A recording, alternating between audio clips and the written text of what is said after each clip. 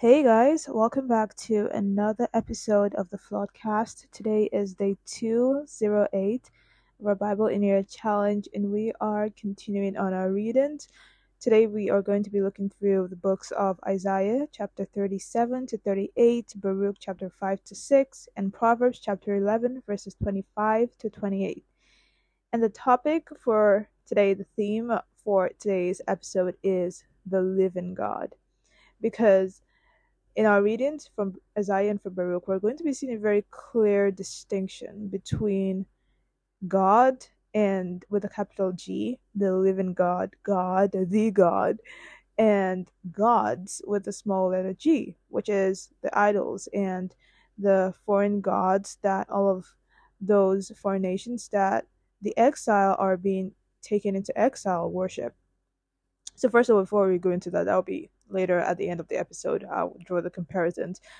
We would begin with the book of Isaiah. So in Isaiah chapter 37 and 38, it talks about this amazing story that we have probably read before because it was one of the best, the best story that I have read so far. We have definitely seen this in Second Kings and Second Chronicles, and it's talking about King Hezekiah and what he did when he received threats from the Assyrians. So King Hezekiah heard about what the Assyrian officials were saying in the previous episode. We talked about how the Assyrian officials were bragging that they were going to destroy the Israelites and destroy the city of Jerusalem, and they had no help coming from anywhere. And so King Hezekiah heard this, and I want us to follow the sequence of actions that King Hezekiah takes after he hears this horrific message. Okay, he hears it, and then he puts on sackcloth, and then he goes into the temple. He hears this terrible news, he puts on sackcloth, and then he goes into the temple. And I think we can learn so much from this, is that the first thing that Hezekiah does when he hears this bad news, when he acknowledges that this is beyond his power, this is beyond his intelligence, this is beyond his planning as a king, is that he realizes that he is nothing. He realizes that he cannot, on his own, by his own power, change what is about to happen.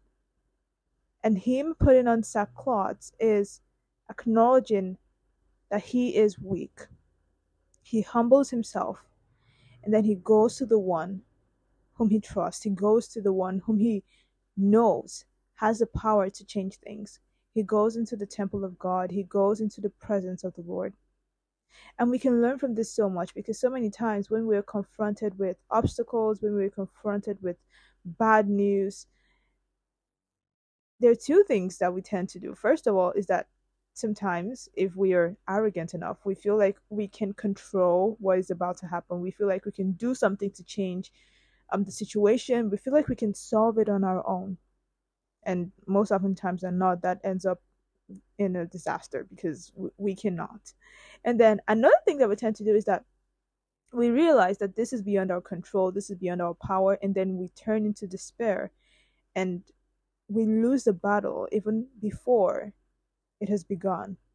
We just accept our faith, in quote, and accept whatever bad thing is about to happen.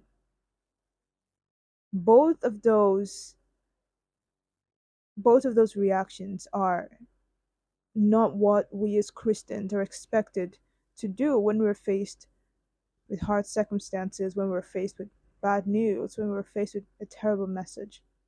Because number one, yes, we do know that we are weak and we cannot do anything to change what is about to happen, but we realize that we have someone who can. And it is one thing to know that God can change your situation, to know that God can help you. It is another thing to be humble enough to go to Him for help. So let us just keep that at the back of our minds, that whatever it is we're facing, however small, however big, God wants to help you. But you have to be humble enough to realize that He can help you and that He will help you. if you ask for his help. And it is funny that this threat did not come just once from the Assyrians. It came multiple times. It actually came twice, that is recorded. First by the Assyrian officials, and then second, the Assyrian emperor himself sends a letter directly to King Hezekiah telling him that he cannot change what is about to happen, that he's pretty sure his God had told him that nothing is going to happen in the city, because he probably sensed that they were not going to surrender any moment. And so he sent that letter just telling Hezekiah, you know what? You have made the worst decision for yourself and for your people, because we are going to come down in you like a thunderstorm, practically destroy and level your city. And this second letter would have been enough to break the heart of any strong king, of any powerful king, because the Assyrians had like a long trail of cities and powerful nations that they have destroyed. They had that, should I say, they had that prestige for destroying cities. And it was time for them to come to Jerusalem. I cannot even imagine how scared everyone in Jerusalem was, let alone King Hezekiah.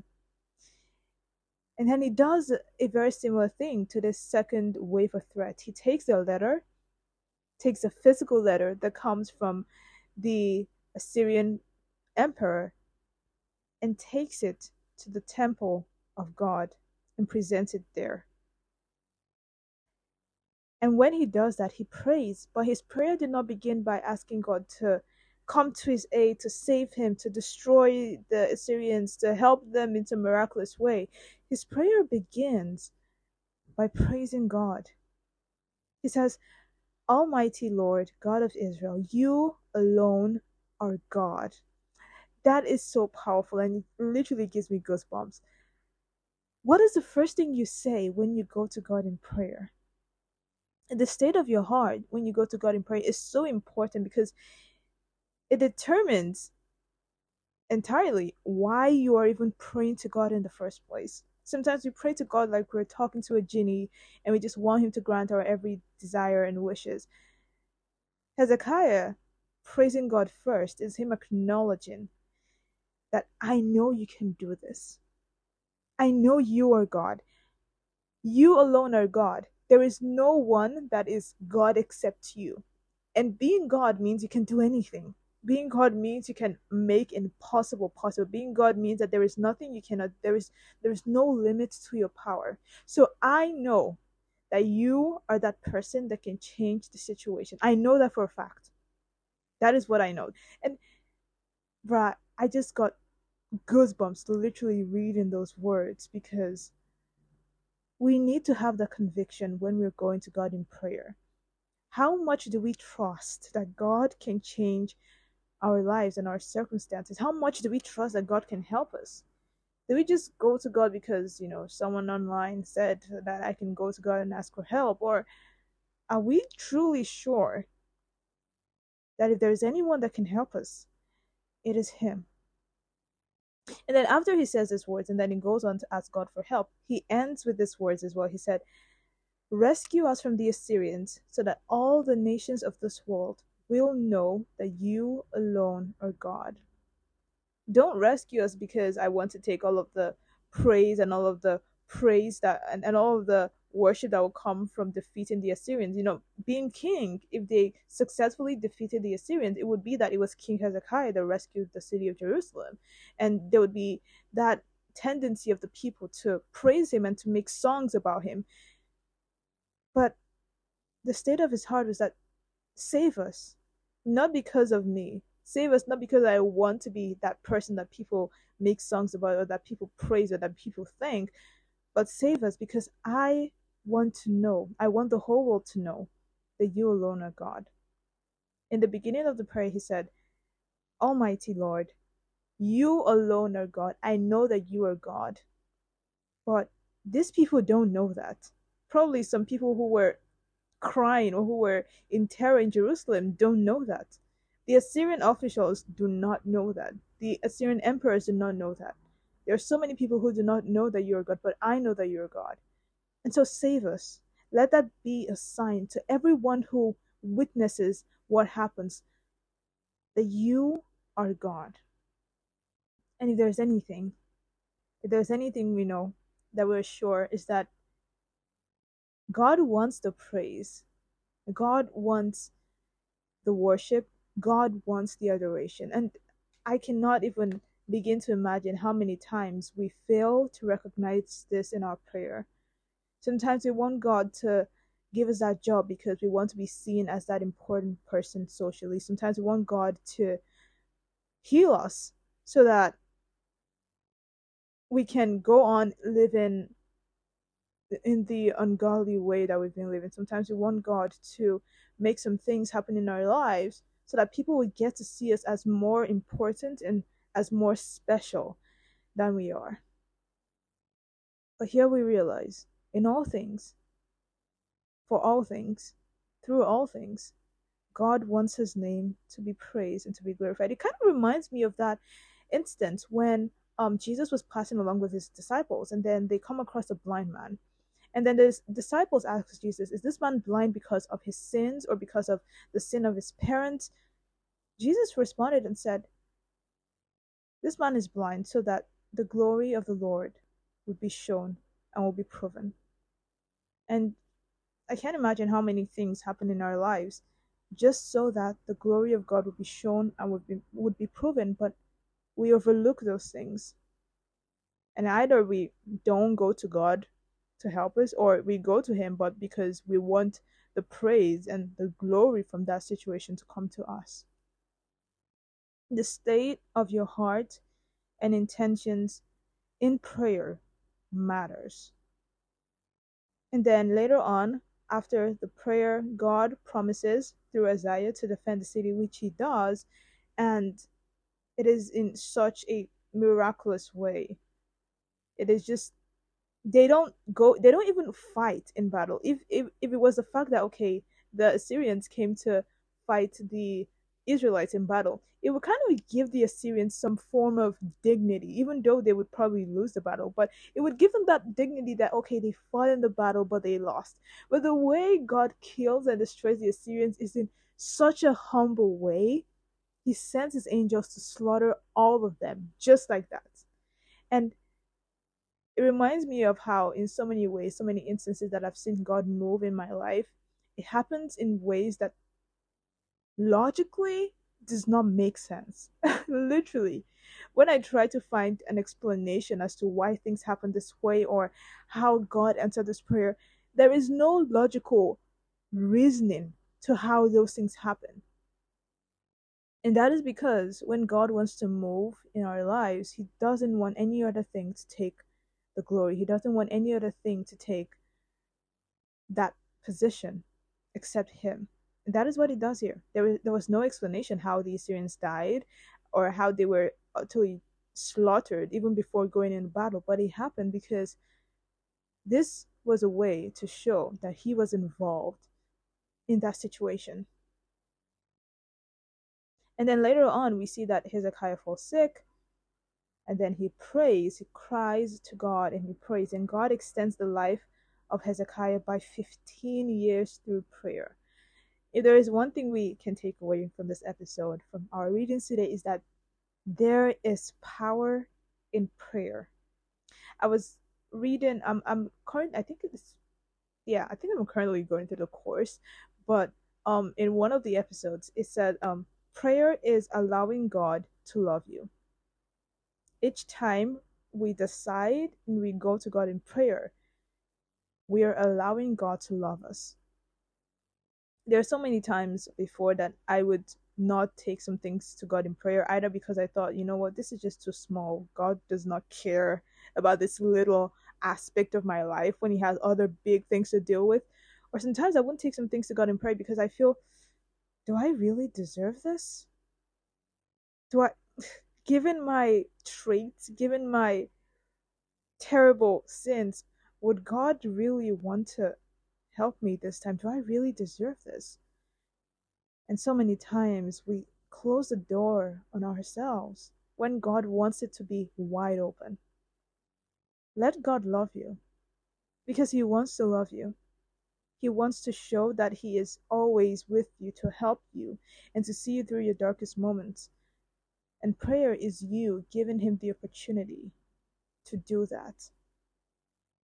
And then after Hezekiah got well, he praised God in chapter 38, verses 16. He says this words. He says, Lord, I will live for you and for you alone. Hezekiah is a man of praise. We know David as a very popular king of praise, but also we see that Hezekiah is also a man of praise. He puts praise before his prayer. He puts praise after his prayer. He puts praise after the solution to his prayer. And we can learn from that. That even when we understand what is going on, we choose to praise God. Even when we don't understand what is going on, we still choose to praise God. There's another quote. I don't know. I have like this very random sessions that happens in my mind. Like I literally read quotes from different places, and then when I'm talking, it just comes out from nowhere. But I cannot remember where I saw that quote. I don't know. I'm probably the only one that this happens to. Maybe I'm not. But there's this quote I remember just now, and says, "When God adds another day to our lives, He doesn't do so because we need it, but He does so because someone else needs it. God adds extra days to our lives, not because we need it, but because someone else needs it." And obviously, when we get to see another day, we have to do things for us. We have to eat, of course, because you need to live throughout the day, and you have other things you want to do. But what this quote is essentially saying is that we live for each other, and God gives us the grace of each day so that we can help each other out through whatever things or events that we are passing through. And so, as we begin our day, or as we are going through our day, or as we end our day, depending on when you're listening to this episode, let us have that at the back of our minds that every extra second, every extra minute, hour, and day that we have added to our lives, it is an opportunity for us to help someone else. It is an opportunity for us to show someone else how much God loves them. It is an opportunity for us to show someone else that God is a true and living God. And then we move to Baruch chapter 5 and 6. Chapter 5, I think chapter 5 was a very good verse. It is one of the very few verses that we see that are actually good messages to the Israelites and not talking about exile. Um, in chapter 5, verses 9, it says, God will lead Israel home. They will return with great joy, guided by his mercy and righteousness, surrounded by the light of his glorious presence. And we know for a fact that even though God sent the people of Israel to exile because they sinned and they turned away from him, he never turned away from them. He loved them when he took them out of Egypt. He loved them through the desert. He loved them when they got to the promised land. He loved them through their time in the promised land. He loved them even while they were going into exile. He loved them even in exile. He loved them out of exile. He has always loved them. And this just gives me so much happiness to know that nothing we can do, no sin of ours, no weakness of ours, no circumstances of ours is strong enough to separate us from the love of God. It reminds me of my favorite verse of the Bible, Romans 8:8. There is nothing, no power, no spirit, no dominion, no nothing can separate us from the power, from the love of God. That is such good news. That is just something that we need to go with through our day, because there are just so many things as we move in each day that just tells us that we're not good enough, or we're not worthy enough, or we're not worth it, or we're not pretty enough, or we're not smart enough, or we're not rich enough. That just tells us that we're not enough. And this is that breath of fresh air that God loves us even though we're not enough. So, you know, if the Almighty God can love us the way we are, then there is really no reason to change ourselves. But that doesn't mean that we should continue in our sins or in anything. It means that we can go to God to help us overcome whatever we are battling with, so we don't have to face those things alone, because God is with us. And then in chapter 6, there is this warning to the Israelites as they go into exile into Babylon. So it is pretty much standard at this point why Baruch is writing this letter that, okay, the Israelites, you guys are going into exile. Like there's no stopping that. It's gonna happen. But these are some things that you should look out for. These are some things that you should be wary of. Number one, obviously, you're going into Babylon. It's a foreign nation. They do not acknowledge God as their God. And so you're going to see so many idols. You're going to see so many gods with a small letter G. So many heathen gods are going to be worshipped. And so it warns them of two things. It says, do not let these gods fill you with fear. And number two, do not worship these gods. And pretty much the whole of chapter 6 talks about how practically lifeless these gods are. There is no reason why you should fear them because they're not even alive in the first place. They are literally statues that have no life in them. And you should not worship them because they cannot even help themselves, let alone help you. And this is where the comparison comes between the living God that works in the life of the Israelites in the time of King Hezekiah by defeating the Assyrians in such a miraculous way, and these other heathen gods that cannot even close and open their eyes by themselves. But while we're living now, we know that it's not that simple. There are also spirits and evil spirits. There are also demons. There are also powers that are not of God, that do not succumb to God, that have the power to actually harm us. They have the power to harm other people because we are covered by the blood of Jesus. They will not harm us. But we realize that there are some foreign powers in play in our day-to-day lives that can actually do a lot of bad and harm to us. But we're reminded that while we live our lives in whatever country, in whatever nation you find yourself, there are going to be other gods that people worship. There are going to be people that do not believe in the true and living God. There are going to be people that do not worship the true and living God. But we are reminded, number one, to not fear them, because our God is the God and He will protect us. And we're also told to not worship them because all worship belongs to the true and living God. And as we're reminded of this today, I hope that God keeps this truth in our hearts and helps us to live it out through whatever circumstances, through whatever events happens, all through the day and through the week. Thank you so much for listening this far. I hope to continue in this trend of diving deep into the word and not just giving surface explanations because I'm trying to get over each episode. This is a new year. This is 2024, so pray for me to have the strength and the perseverance, and I'm also praying for you guys. Thank you so much for listening this far. I hope to see you guys in the next episode, and please have an amazing day.